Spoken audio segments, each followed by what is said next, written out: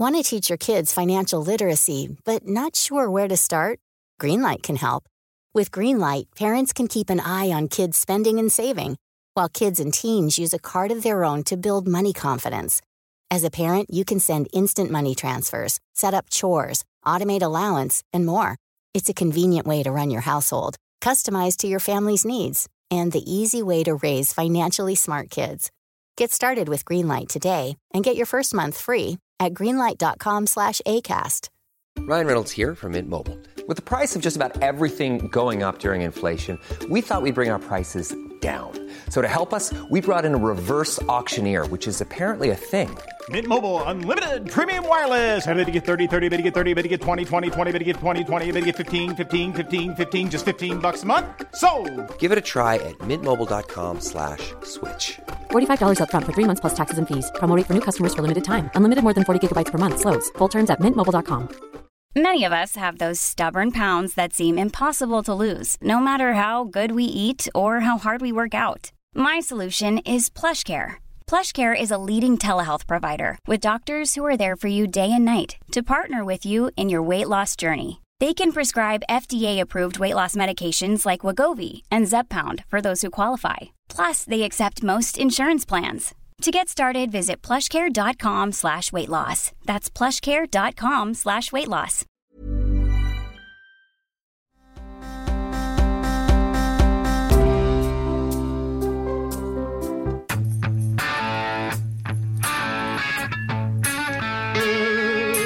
Alex, this is going to be a one-cut open. Are you ready? Why did President Biden suggest that Kyle Rittenhouse, on trial in Kenosha, is a white supremacist? So, Peter, I'm not going to speak to right now is anything about an ongoing trial, nor the president's past comments. What I can reiterate for you is the president's view that we shouldn't have, broadly speaking, vigilantes patrolling our communities with assault weapons. We shouldn't have opportunists corrupting peaceful protests by rioting and burning down the communities they claim to represent.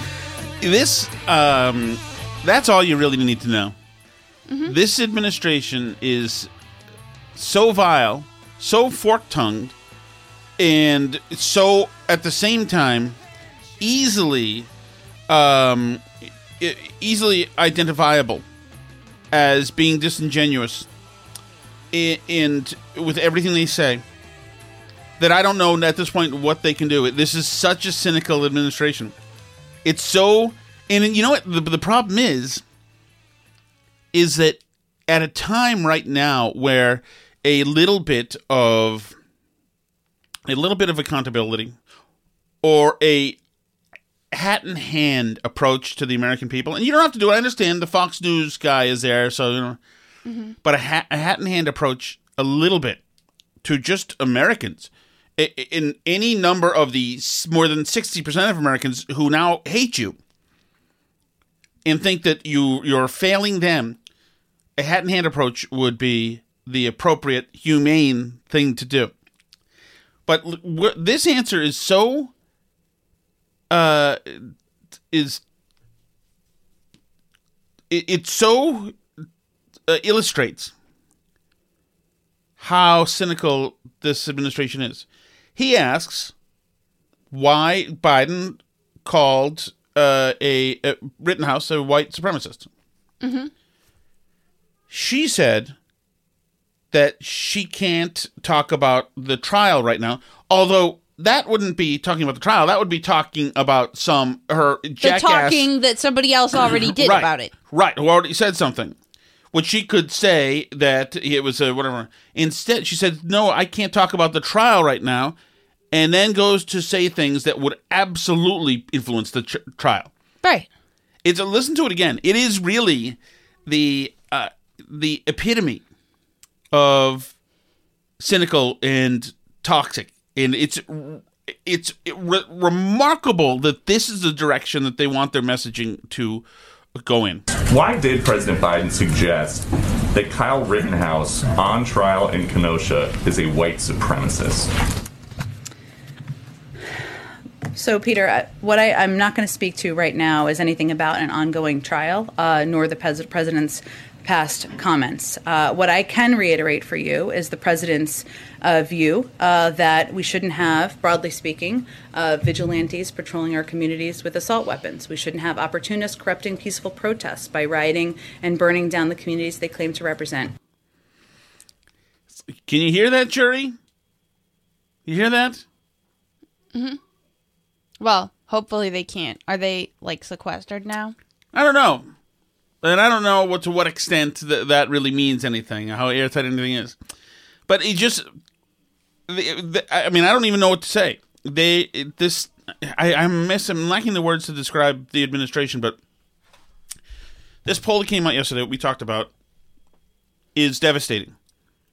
Right. Nobody trusts these people. And not only about that, and to take a step away from politics, people are actually hurting. Everything they said about the inflation being transitory is no longer operative. They're pretending they never said that, or that that's why we need new legislation. Or that transitory meant a couple years. Right. And it's ridiculous. It's ridiculous. So, but it's not over. They can't stop it. On the state of America right now, inflation obviously at a 31-year high right now. Americans are seeing their dollars, their paychecks stretched right now. Why should Americans not be concerned that injecting another $1.75 trillion or more would further raise inflation? Because no economist out there is projecting that this will have a negative impact on inflation. And actually, what it will help do is will help increase economic productivity. It will help economic growth in this country. That and the Build Back Better agenda will help reduce inflation, will help cut costs for the American people over the long term. To say no economist is predicting higher inflation is remarkable. Yeah. It's completely in the polar opposite direction. And it's lying to the American people about their spending dollar. At a time when at least in some parts of the country, home heating prices are going to more than double. At a time when the dollar is worth less, like they said, than it has been in quite a long time. This is not going to be fixed anytime soon. Mm-hmm. Yeah, let me read you what Larry Summers tweeted about this last night. He tweeted a Bloomberg article by John Authors, and he said he reviews the various measures and arguments used to minimize inflation over the last 9 months and concludes that the argument is over. He is right. His piece should be required reading at the Fed Board of Governors, Treasury, and White House. It's not base year effects. 2-year inflation rates from before COVID are now aberrantly high. It's not just a few components. Mean, trimmed mean, median, specifically selected core measures are all way up. It's not just mean reverting transitory components. Sticky price measures are aberrantly up as well. Inflation expectations in surveys and in 5-year financial instruments are no longer anchored. Massive increases in house prices and market rents have not yet fed into the CPI, where shelter is 40% of the core measure. With wages having lagged behind prices recently, COLA's coming back, quit and vacancy rates continuing to rise from record levels, and hiring bonuses played out as wage inflation is surely likely to accelerate. Meme stocks, startups, NFTs, retail option buying are all manifesting reminiscent of late 1999 and the fall of 1929. So I would say that that's a pretty dire way of talking about it. He also went after Krugman last night and said, Krugman continues his efforts to minimize the inflation threat to the American economy and progressive politics by pointing to the fact that inflation surged and then there was a year of deflation after World War II. If this is the best argument for not being alarmed that someone as smart, rhetorically effective, and committed as Paul can make, my anxiety about inflation is increased. Pervasive price controls were removed after the war. Economists know that measured prices with controls are artificial, so subsequent inflation proves little. Millions of soldiers were returning home, and a massive demobilization was in effect. Nothing like the current pervasive labor shortage was present. It was only 15 years since the price level had fallen 25%. That 1948 Samuelson text graphed the price level rather than the inflation rate through time. Psychology was radically different. And then he says, if monetary policy stays with what the Fed now projects and has no break in asset markets and economy grows reasonably rapidly, inflation returns by the end of next year to the 2% range, I will have been wrong and excessively alarmist in my warning. Paul, what will cause you to admit you've been wrong? Because this is, I mean, like, and to be fair, he was saying this and we were mad at him last December because he said if you give the American people $1,000 checks, then there will be inflation. But this goes beyond the $1,000 well, and that checks. was Tom Shattuck wanting to get paid. Well, right. But more than that, like, it's not just about, at that time, tons of businesses were still closed. So it wasn't a question of labor shortage. You know, we didn't have a labor shortage last December. Right? Like, everything was being closed by states that weren't letting people work, that wanted to work and had jobs. So at that point in time, there were still people who were desperate, who needed money, and it made sense to give them money. Biden extended unemployment further. He spent not just those $1,000, you know, to give people that money, but he spent all kinds of other money as well, including the increased child tax credit and all that stuff, including making that a monthly payment, which has had a huge impact. And I mean, we talked yesterday about like the rise in the anti-work people. That's like driving up the cost of labor enormously. So Obama's guy Furman also said the same thing. Right. Has been warning against it. But we're dropping more money into the economy. More people are going to have more money with not enough stuff to buy. Right. And the Build Back Better makes that worse. Yes. Because you're going to pay people's childcare. You're going to extend this monthly payment child tax credit thing. You're going to like continue to pour money onto a raging fire. And it just seems nuts to me. Like $1,000, whatever we decided it was, $2,000 checks for people last December was a different situation than like, let's keep giving the Shaddocks $1,000 a month right now for all eternity. Like, that seems nuts to me when you have an inflation crisis this big. We hadn't had an inflation crisis yet last December. No, like, and it seems like it would be never ending. Because just as a consumer goes, okay, so the $7 spaghetti sauce now goes to $11. The $3 spaghetti sauce now goes to $7. So people look at this, the $11 spaghetti sauce, and say, it's not worth that. So then they hit the cheaper spaghetti sauce, the grade B spaghetti sauce. So they have to ramp up demand, and now the $11 spaghetti sauce, suddenly they need to decrease supply. I mean supply I'm talking about. They need to decrease supply, which means possibly decreasing workforce again, but certainly decreasing output because nobody can afford the expensive stuff unless they sell at a loss. And then suddenly there's you're out of the B-level crappy spaghetti sauce. There's a run on that. And so meanwhile, the other spaghetti sauce company can't order the lids that they're supposed to be able to get, so they're not putting it on any. Like, it's just madness. Yeah, and it's like it's like a tornado. You just have to wait till it settles and leaves. And the Biden administration is like, well, you know what? We'll just give people a little more money, and that'll solve it. Like, but it won't, because it's a more complex underlying problem than that, and you can't spend your way out of it. It's a big problem. And probably what's going to happen, the Fed's probably going to end up raising interest rates as well at some point here. How does that affect us? I mean, does it affect us? We don't have an adjustable, do we? No, we don't have anything adjustable. Okay. Oh, most of our interest rates for our cards have been raised, I would say, probably, because we've been sanctioned. Let's see. It is remarkable, and there's no desire to level with people. They've got no, and I wonder, like, at this point, what is the goal? You've got a Democratic, the DCCC, whatever, is out there trying to field candidates, getting ready for races next year. So what is the goal? If you were Biden, wouldn't you try to ameliorate the pain? Or is the goal... That would seem like the sober voices would say, hey, we need Democrats to hold seats or else we're effed. Unless there's more influence to say, you know what? Let it burn and let's ram through some progressive spending measures. Well, so this is an interesting question because there are some people starting to say, you know, Biden should hold off on Build Back Better.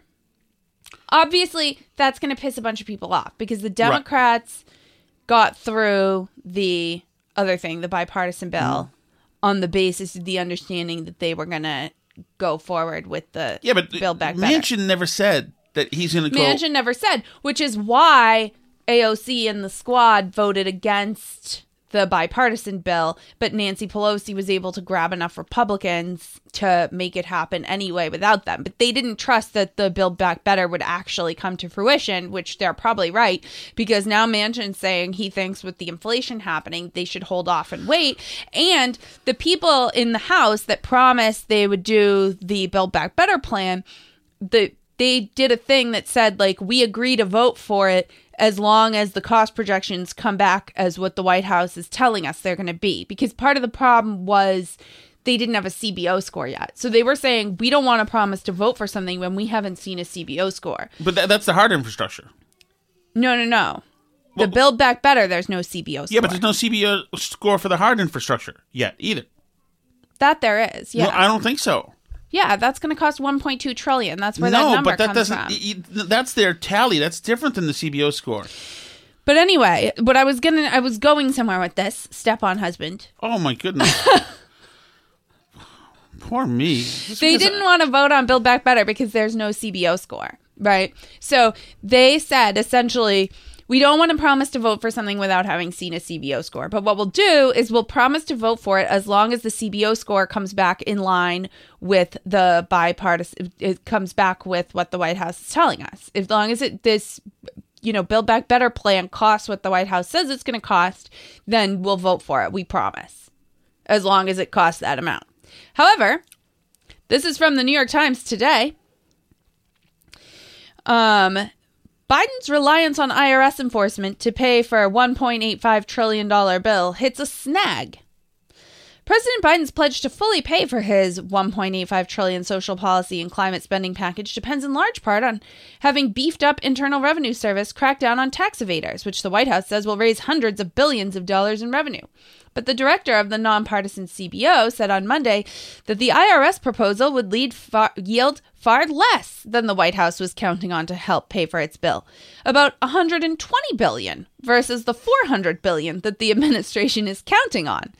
A formal tally is expected to be released Friday, but the projection by Philip Swagel, who heads the budget office, could pose a setback for Mr. Biden's domestic policy legislation, which is already facing steep hurdles in the House and Senate. The White House has begun bracing lawmakers for a disappointing estimate from the budget office, which is likely to find that the cost of the overall package will not be fully paid for with new tax revenue over the coming decade. Senior administration officials are urging lawmakers to disregard the budget office assessment, saying it's being overly conservative in its calculations and failing to properly credit the return on investment of additional IRS resources and overlooking the deterrent effects that a more aggressive tax collection agency will have on cheats. In this case, I think we've made a very strong case for the CBO not having an accurate score. So this is interesting because they're already prepping lawmakers. It's now, I show it being Monday. The score doesn't come out till Friday. Right. We're still 4 days away from even having a score, and they're already saying that they don't think the score is going to be accurate and they should listen to the White House and not the CBO anyway. I mean, can you imagine the audacity? It's like the same thing as with the stupid vaccine mandate that's supposed to start January 4th. And the court said, no, you actually don't have the authority to do this. And this is going to get killed in court. And we don't want people enforcing it until it goes through the court system. And the Biden administration goes, no, we want the businesses to enforce it anyway, even though, it's like right. It's like they're saying, we're giving you this estimate. And the CBO is like, that's not an accurate estimate. That's not what this is going to cost. And the Biden administration is saying, like, ignore the CBO. They're wrong. Ignore the courts. They're wrong. We're right. Just listen to us. We're better. We're smarter. Thing about ignoring the courts on this vaccine mandate, that is absolute impeachable. I would say absolutely. So. That is Andrew Jackson, saying, go to hell, Supreme Court on the Trail of Tears. Even though they said stop it. He said, nope, not stopping anything. That is a remarkable thing. But I mean, this is the same thing. Them saying, like, an institution that's always been perceived to be nonpartisan, like the CBO, saying, no, just ignore them. They're wrong. We're right. Just accept at face value. This bill's going to cost $0. We said it. We believe it. That's it. The CBO's wrong. Like, what? It hasn't even come out with an estimate yet, and the Biden administration is already saying they're wrong. Like, it's just incredible. Biden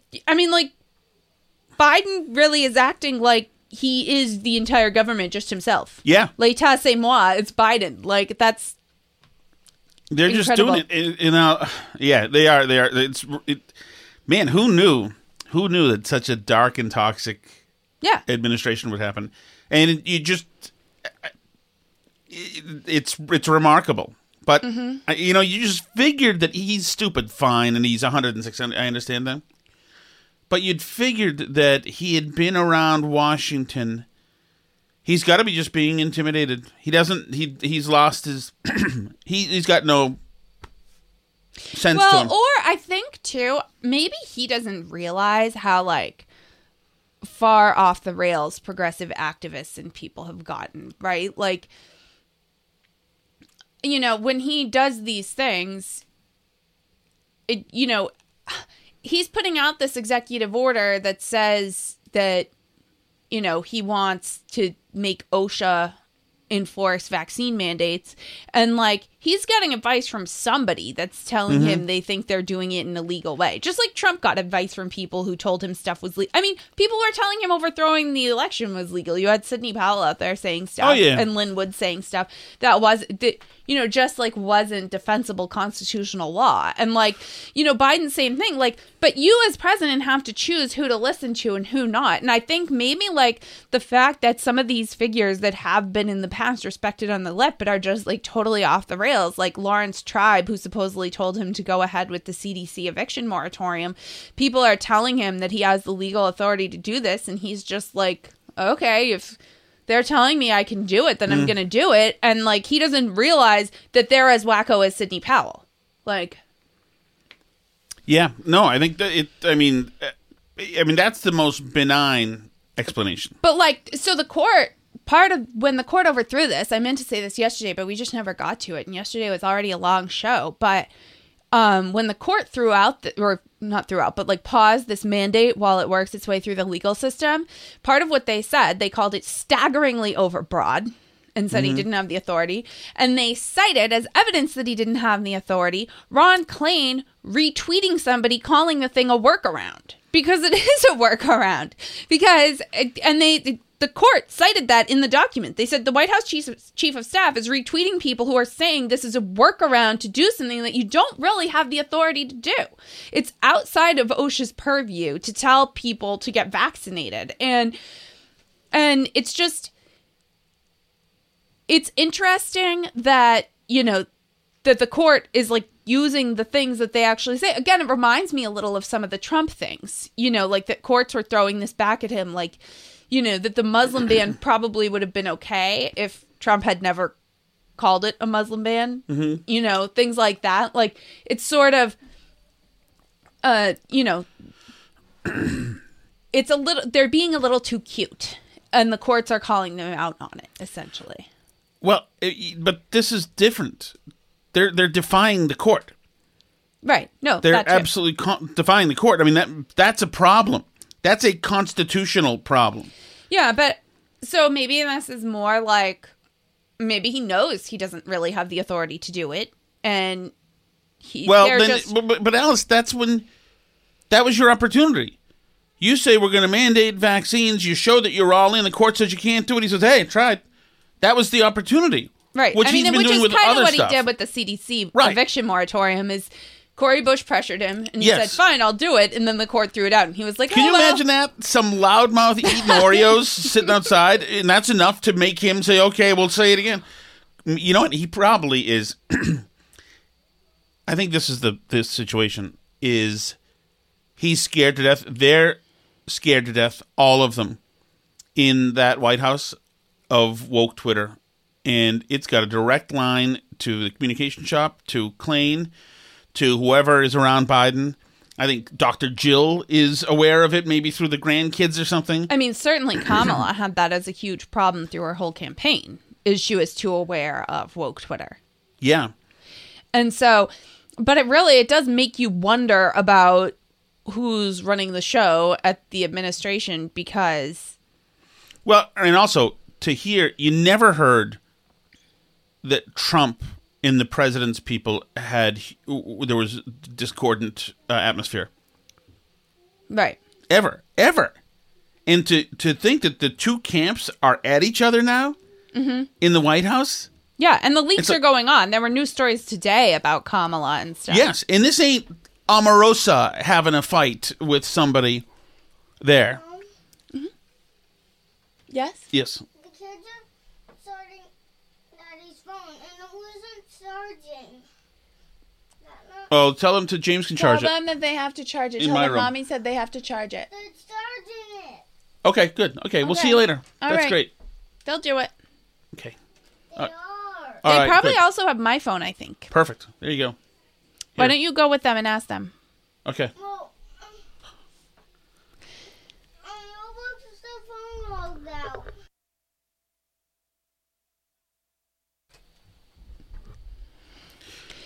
So, long story short, the administration knows they're in big trouble and they don't seem to know what to do about it because the only thing they have to offer for the policy agenda is stalled now, perhaps permanently, and all their other prescriptions are getting thrown out in court, and it's unclear if they know how to handle it besides stomping their feet and demanding that people do what they say anyway, even though the court threw it out.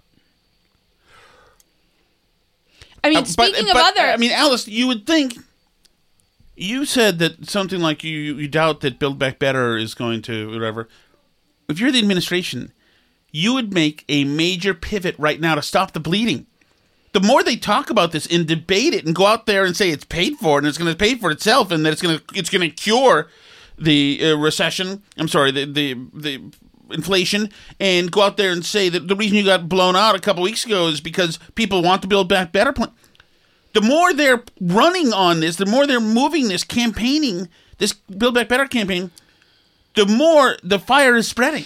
I mean, what do they want to do? Get down to 26%? You know? I mean, I don't know what exactly. They can't lose that many more Democrats. You know, generally there are more Democrats who are polled in these polls than Republicans. Right. I mean, what do you want to have strong... He wants to find out how low his approval rating can go. Right. But sheer millions of people he's losing. Well, he's arrested Steve Bannon, so he has that now.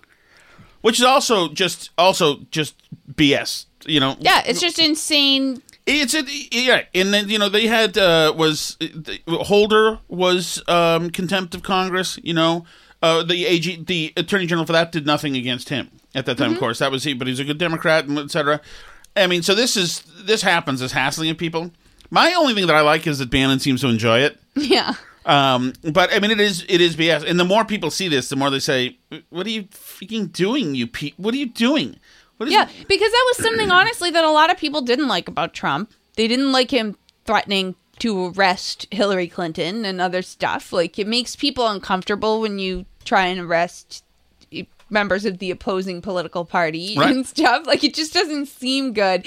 So you generally, you're trying to avoid it. But it's clear that he's now, he's flailing and he's doing authoritarian, bad things as he's flailing. Mm-hmm. He's like, I don't know how to stop COVID, so I'm going to mandate stuff that I don't have the right to mandate. I don't know how to stop inflation, so I'm going to yell at you all to pass this bill. I don't know how to fix the elections that we're going to lose because we're terrible, so I'm going to demand that you pass, quote, voting rights legislation. We're just going to flail around and yell at you. Oh, we're going to solve January 6th. That's what we're going to do. Now we're going to arrest Steve Bannon for planning an insurrection, quote unquote. Come on, please. It's just there's a chance that he's foolish enough, or they're foolish enough, some of them anyway, to think that they came in with a mandate, which they did not. Nobody voted for Joe Biden to do anything other than not be Donald Trump. Right.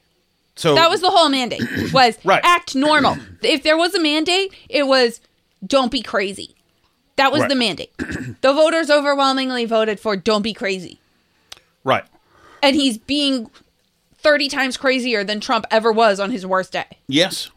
There's no doubt about that. I want to, since we talked a little bit about the COVID, meaning of COVID, I want to play this. This is Fauci from the weekend. Did we play this yesterday? We didn't. No, we didn't. So I find this fairly freaking shocking, by the way. We are seeing something that is really interesting, and I'd like to get a little bit more unpacking of it with you in a bit. Mm-hmm. And that is we're starting to see waning immunity against infection and waning immunity in the beginning aspect against hospitalization. And if you look at Israel, which has always been a month to a month and a half ahead of us in the dynamics of the outbreak, in their vaccine response, and in every other element of the outbreak, they are seeing a waning of immunity, not only against infection, but against hospitalizations and to some extent death, which is starting to now involve all age groups. It isn't just the elderly. So do we have a vaccine or not? Does this effing thing work or not? And so now wait. So now kids are now dying of all age groups? No, they're not. Not all age groups. So either the Fauci from 4 months ago was dishonest, or this Fauci is dishonest. This is dishonest, I would say. I would say that I think the harping on the lack of effectiveness of the vaccine is overblown. To get boosters and vaccinations. Yeah. Okay. So if one looks back at this, one can say, do you know, it isn't as if a booster is a bonus, but a booster might actually be an essential part of the primary regimen that people should have. Effing fire this guy. Yeah. Get out of here. You're done. Get out of here. Here's my issue, right? So the issue is that we started off this whole vaccine thing with the information that we had at the time. So we did a study over a period of time and saw that it prevented infection and serious illness in a large percentage of people, right? So it reduces your risk quite a bit. Not 100%, but a lot. That being said, they didn't test out a bunch of different regimens to see how many shots is the best. How far apart do you space them? A lot of people think the initial shots should have been spaced out further than they were to get maximum effectiveness. So essentially, we did the best regimen that existed at the time with the information that we had. Now they're guessing. There still hasn't been a lot of stuff tested against each other. They still don't know. Probably mixing shots gives a better immune response over time than not mixing them. But again, they don't really know. And it's like the kid thing where I was saying, I don't think they've perfected this dosing schedule yet. I don't think they have they haven't hit on the perfect amount of vaccine for risks of side effects versus benefits. And really, you're probably going to have to wait a few years to know what's the best option. But him to go out here and say well, now we think everybody should have boosters. There's not information to say that yet. You know what I mean? They don't know what the right amount is. They don't know if 6 months is a good time to get a booster or a year later. The childhood vaccine schedule that we have now has been settled on over years and years and years of figuring out what the best vaccine schedule is to get the maximum efficacy with the fewest number of shots. They don't know that right now. So for him to sit here and say a booster is a necessary part, it's just, they don't know that either. You know what I'm saying? Right. So I'll wait and see. The guy who sold us our house told us confidently that the shed had full electricity. Oh yeah, yep, full electric, totally works. Now, we bought the whole house, etc., and then we go into the shed when we bought the house, and the shed, in fact, had no electricity. That's a lot different than full electricity. Mm-hmm. It really limits what you're able to do in there. It's a totally different reality. So, but that guy is in the business of selling houses. Right. This guy apparently is primarily in the business of selling vaccines. And the credibility of what he says. I mean, he doesn't seem to care.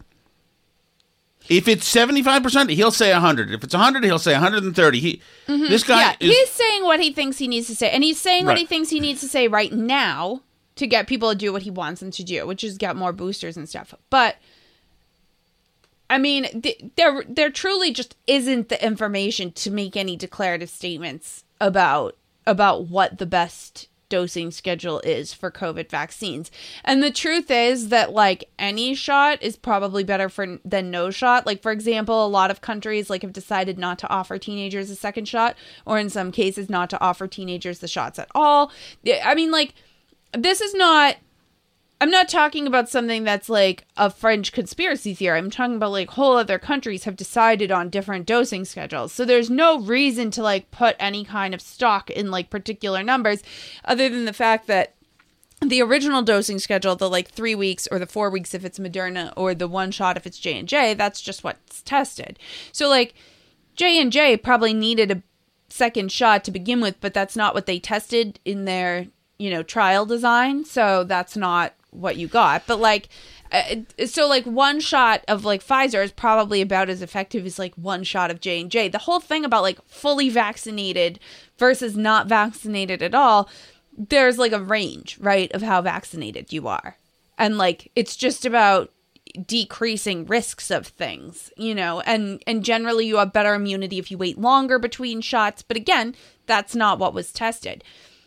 Probably have to wait a while and see, with different people who get different doses at different times, how the immunity plays out. But for now, everybody who got at least one shot of anything is somewhat more protected than they were before. The problem is that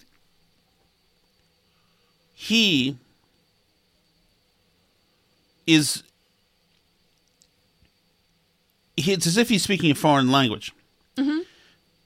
What he knows to be true, when he says it to us in English common parlance of everyday people, he doesn't know how to speak this language, so he's leaving out a bunch of information.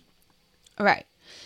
No, he doesn't want to be upfront with what he knows and what he doesn't know, because the truth is he doesn't know that much. And that would be fine. It would be fine to say we don't know that much if they didn't care whether people get vaccinated or not. But he doesn't want that to happen. He doesn't want people to hear, we just don't know that much, and you're going to have to look at it and make a decision for yourself.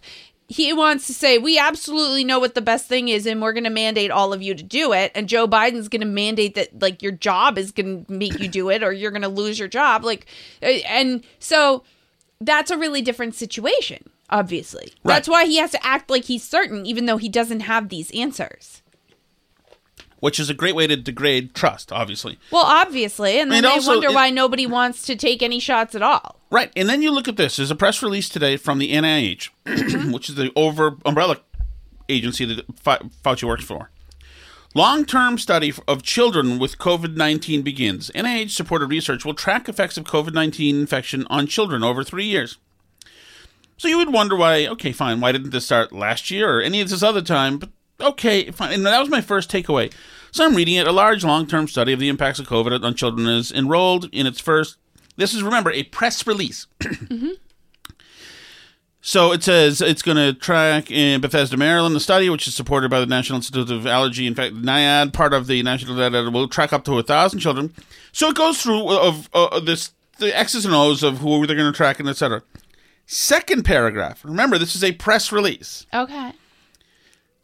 Because in the news, you write off of press releases. Second paragraph. In the early days of the COVID-19 pandemic, initial data suggested that children were less likely to suffer from severe cases of COVID-19 than older people. However, among the 6 million reported pediatric COVID-19 cases in the United States, 6 million. Now, that's a whole damn new number. However, among the 6 million reported pediatric COVID-19 cases in the United States, mm-hmm. many children have experienced significant acute and long-term effects of the disease. Uh-huh.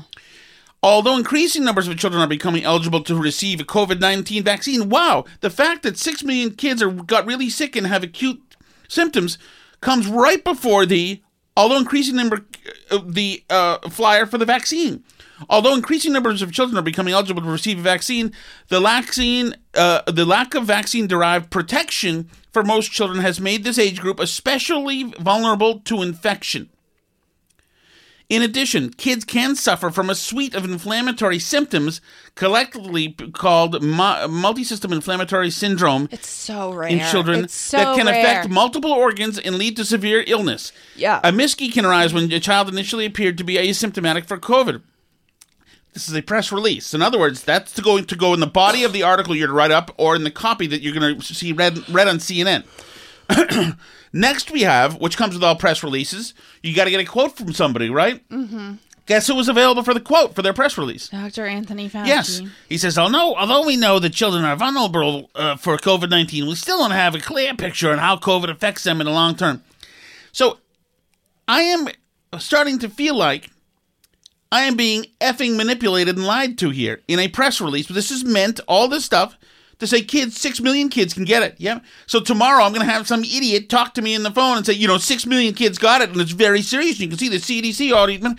Now, when they put this stuff here. So are they not going to recommend that the 6 million kids that already got it get the vaccine? I don't know. But it said, but listen to this. If you're going to give information over for the press to disseminate to billions of people, it seems to me that you would have specifics. However, among the 6 million reported pediatric cases in the United States, many children have experienced significant acute and long-term effects. What does many mean? I don't know. What does that mean? Does that mean among the 6 million, 5 million? Or does that mean 27? What does many mean? Very few. Although increasing numbers of children are becoming eligible to receive vaccine, the lack of vaccine protection for most children has made this age group especially vulnerable to infection. I smell, as a person who's been reading press releases for quite some time now, I smell a freaking embedded rat in this one. Mm-hmm. I don't trust these people. I don't. I mean, I would trust these people if I had never heard of them. Mm-hmm. Fauci, Walensky, the psycho from NIH, Francis Collins, and the guy yesterday who told us that we can have some freedoms, but it's a collective that we live in our communist circle. It's crazy. All right, so Ducey also asked about... did we hit the inflation one already? We did it. On the state of America right now, inflation obviously at a 31-year high right now. Americans are seeing that. Okay. I forgot which one. She talked about, and this is another thing that this administration does. I don't know why. She talked about Mitch Landrieu of Louisiana. He's going to be the one making sure the money's spent the way it should be. Yeah. Say that Mitch Landrieu is starting his job today. He's going to be in attendance at the ceremony today. He'll be traveling with the president tomorrow, and then he will be getting to work right away. And as our executive order is an indication of, the president is very focused. They call him Sheriff Joe for a reason on the... Nobody calls him Sheriff Joe. Nobody's ever called him Sheriff Joe. There's been no Sheriff Joe talk anywhere. I literally can't remember ever having heard that. It's just incredible. Incredible. Let me see. Let's go to the Rittenhouse stuff. No. Let's go to Ducey asking about Kamala Harris and the fact that there is infighting in the White House. There are a few reports from over the weekend that the vice president is unhappy. Can she expect the president's automatic endorsement if she decides to run herself in either 2024 or 2028? Well, first of all, the president selected the vice president to serve as his running mate because he felt she was exactly the person he wanted to have. He selected the vice president because he pledged last year to select a woman, and then a bunch of editorials, including the Globe and USA Today and the Washington Post, said, you better pick a black woman, and so he picked a black woman. That is why. It has nothing to do with her resume, or he would never have selected her. By his side to govern the country. She's a key partner, she's a bold leader, and she is somebody who has taken on incredibly important assignments, whether it is addressing the root causes of migration at the Northern Triangle or taking on a... Can you imagine having to do this? Psaki, who last night put out a tweet saying, just so you know, she's a very, very talented and important person who's also undoubtedly been leaking the story to begin with through her communications staff, is now half-heartedly, smugly suggesting that, oh, no, she's really important. She's doing important things like looking at root causes. If that's not a way to needle her. For cause of democracy in voting rights. So that is who the president selected. I don't have any predictions of whether she will run, when she will run. I will leave that to her, but I can tell you that there's been a lot of reports out there and they don't reflect his view or our experience with the vice president. And so you guys have not heard that the vice president or key members of her staff are unhappy? Here's what I know, Peter. I know that the president relies on the vice president for her advice, for her counsel. She's somebody who is not only taking on issues that are challenging. She's not looking for a cushy role here. No vice president is, no president is. And that she's somebody that is a valuable member of the team. And he expects to also, you can all expect to be out there out in the country on the infrastructure bill. And he's looking forward to having her out there, too.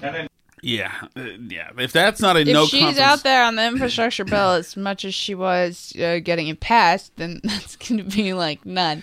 But I mean, yeah, clearly from what you said, like all these allies and aides and stuff wouldn't be telling the press that she's mad at the White House for giving her terrible, impossible jobs to do that make her look bad. By the way, if she didn't tell them to do that. Well, right. Like, there's no way, if you're, like, Kamala's best friend, that you go tell CNN that Kamala's mad at the president if Kamala loves the president. Right. Like, why? It just makes no sense. No. And also, by the way, what is the job she wants? What is the... She wants to be president. And that's what the Biden administration is afraid of. But what is the job with... What is the task with photo ops that she wants right now that she's not getting? I can't think of one where you'd want to be on this. You know, like I mean, I guess if she'd run the talks on the bipartisan infrastructure bill or something, then that would because that passed, right? So that's like a success as far as it goes in the Biden administration. Yeah, but what does it tell you that she wasn't involved? Yeah, she wasn't even there. She got sent to do some tour of something in Maryland that day. She's been in Paris. Buying stuff at a store. Right. That tells you that she doesn't have, as they said, the skill set. She didn't make a lot of friends in the Senate. So, but what the aides have been leaking is that she feels that he's not utilizing her skill set. I got some... She could be doing much more than she is. Yes, I got some messages regarding her ascendance in San what Francisco. Her skill set is? Yes. Okay, so... just to go with what the buzzing insanity that's out there. Fine, Kamala's... Grabian put together a good collection of what the media's been saying. The Kyle Rittenhouse thing, the left and progressives, I don't even know, they really don't, and even the right, actually, there shouldn't really be sides taking on this. We've engaged in this fight where people have declared, I don't even know what this is supposed to be a referendum on. It's like... I understand you want to say you want to use white supremacy as much as possible, but if that's the case, then they should be happy. We're down 2 white guys, and one's got a gimpy arm now. So isn't that good, right? The whites are bad, right? That's what I'm told. So I don't even know. In the rest, the ones who say, no, because they were there arm in arm with Black Lives Matter. It's no, they weren't. They're just going there they're nihilists. They're going there to... Yeah, he killed the one who was screaming the N-word, who was just released from the mental hospital that day and joined in the general mayhem. These guys are like anarchist F-ups. So what? They're no... I don't understand why they're attaching to it, but they've decided they have to attach to them. And because there was the narrative, in Biden's, they've all been telling us that right-wing terrorism is the greatest threat to our democracy. So January 6th and all that and whatever. So Kyle Rittenhouse, if you frame the story a certain way, is a really good example of that. If you say oh, this white kid drove across state lines with an illegal gun to shoot up a Black Lives Matter protest. Thank goodness he was stopped after he only killed 2 white guys. He would have killed a lot more black people if he, the mass shooter, quote unquote, had been allowed to keep going, because they're framing it like he was some mass shooter who, like, that he was a, Adam Lanza who had a plan to go shoot up a protest because he was a white supremacist and hated black people. So this is like what they've like created this narrative in their head that that's what happened, and that narrative just doesn't go with the reality that happened. So it's like they're arguing with something that didn't exist. So now if you want Kyle Rittenhouse to get off, then you want the white supremacist who drove across state lines to shoot up a Black Lives Matter protest, quote unquote, to get off, even though he's a domestic terrorist. Like, well, but also there's so nothing to it that everybody, as you've just been saying, everybody has emphasized with great sobriety and import the prepositional phrase across state lines. Is that a prepositional phrase? Meanwhile, the state actually... hold on, but else, like, states have lines, and he was in another state. What's the point? I don't get it. He drove across state lines. They're trying What's he supposed to do? Burrow under state lines? I don't understand. So they're trying to say, by saying that... He had no dog in the fight. He just wanted to he just wanted to go shoot up the protest, although it was like, he worked there. Like, it was close to the state line, and he drove across it. And so it's interesting that you raise that, because that's part of the thing, is that, it's again trying to frame it that this thing is what happened, that he's like this person who did this, and not that he went there with a group of people who were trying to defend the businesses on purpose, that was like this underlying motivation for all this. And it is interesting because there have been several prominent leftists who have said, like, wow, now that I see what happened, I was really wrong about this. Like, a few people have said that. Now, it would be better if they would pay attention to what happened at the time when it happened, instead of spreading lies about it to all their viewers for months and months and months, because it's inconvenient, right? No, because they were in a fever pitch because Trump. True. Trump's gone. So listen to this. So now there's really nothing other than the state line was breached. Well, I was going to mention about that too. The prosecutor, in another episode of his utter incompetence, didn't present any evidence on the, he wasn't supposed to have a gun yet anyway, charges that they filed. So the judge dismissed those because they didn't put anything forward on those charges, which would have been like the easiest to prove. Right, which means the kid's going to walk. So yes, so they've got nothing with the across state lines. That's there's nothing there. Across state lines, the white supremacists shot white guys. So there's nothing. Well, a lot there, of but them they think want he shot to black use people. this. I know, but they want to use this obviously as the vehicle. So what they've now transferred, Rittenhouse they can't get for anything but crossing state lines. So now the entire Sauron's eye. It's Sauron who has the eye, right? Yes. Has now moved over here to the new target of this. I don't see how anybody can say that this judge is not biased and is not leaning in a certain direction. I think that the behavior of the judge in totality is the guy with the His stupid judge hair is an absolute joke. He's been a joke from the very beginning. Clearly, this guy has biases that are affecting the administration of this case. I completely agree from my observation that the judge is entirely biased. The judge is making it pretty much impossible for the jury to actually consider all the facts and come up with a verdict where justice will be served. You have tweeted and talked about the fact that the judge is racist.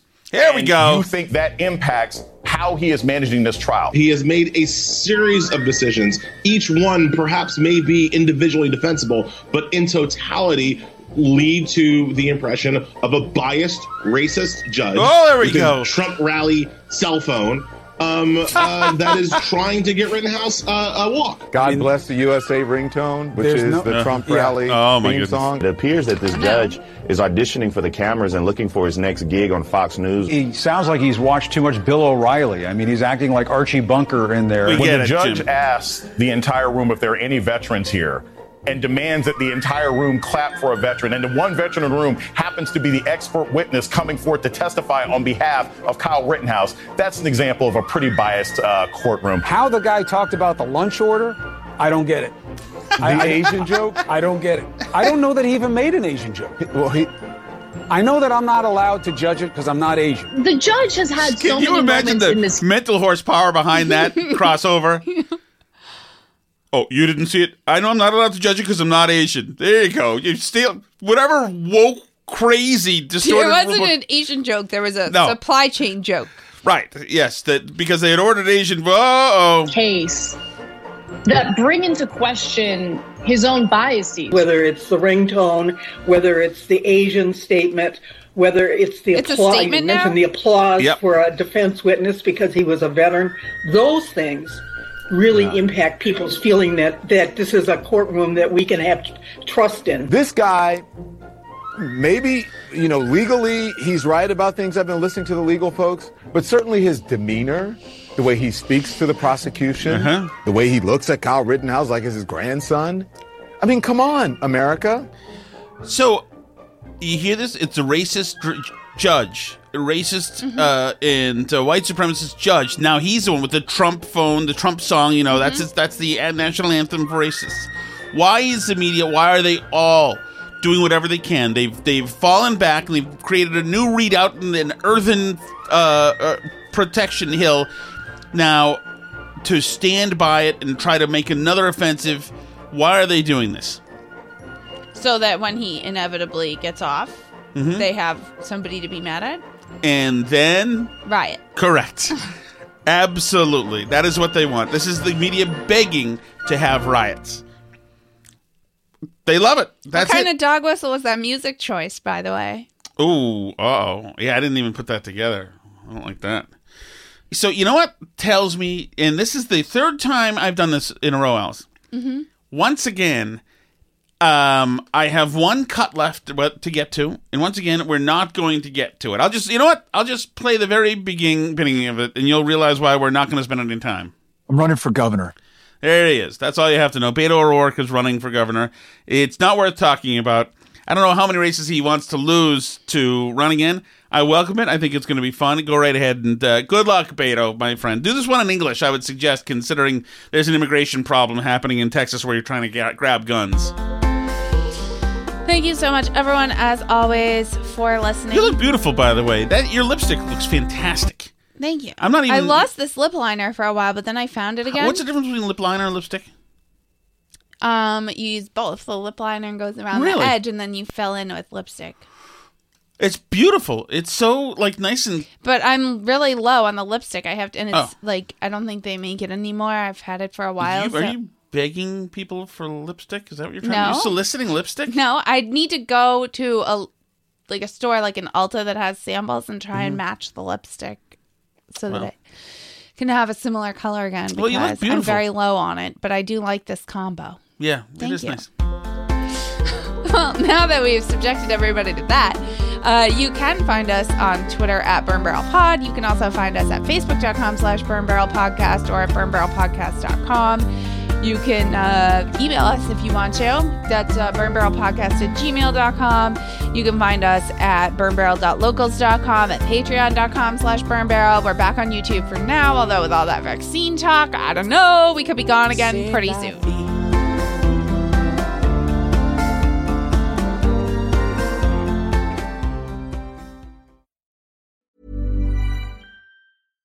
Imagine the softest sheets you've ever felt. Now imagine them getting even softer over time. That's what you'll feel with Boll & Branch's organic cotton sheets. In a recent customer survey, 96% replied that Boll & Branch sheets get softer with every wash. Start getting your best night's sleep in these sheets that get softer and softer for years to come. Try their sheets with a 30-night guarantee. Plus, get 15% off your first order at bollandbranch.com. Code BUTTERY. Exclusions apply. See site for details.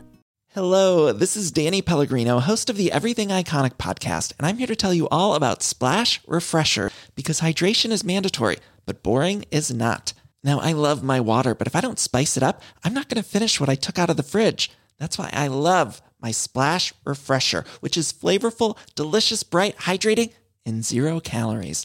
The wild berry flavor is my fave. No, wait. Is the pineapple mango flavor my fave? You know what? All 5 craveable Splash Refresher flavors are my fave because they're so delicious. So get hydrated and enjoy it with Splash Refresher. Acast powers the world's best podcasts. Here's a show that we recommend. The Real Housewives is a guilty pleasure for most, but if you're looking to not feel guilty about that pleasure, tune in to Everything Iconic with me, Danny Pellegrino, where I break down all the messy moments and behind-the-scenes antics of Bravo's popular franchise. And on Everything Iconic, I also interview celebrity guests like Kelly Ripa, Keke Palmer, Drew Barrymore, Cameron Diaz, and more about their guilty pleasures, their past work, and so much more. So if you're pop culture obsessed and find yourself watching way too much reality TV like me, tune into Everything Iconic with Danny Pellegrino, wherever you listen to podcasts. Acast helps creators launch, grow, and monetize their podcasts everywhere. Acast.com.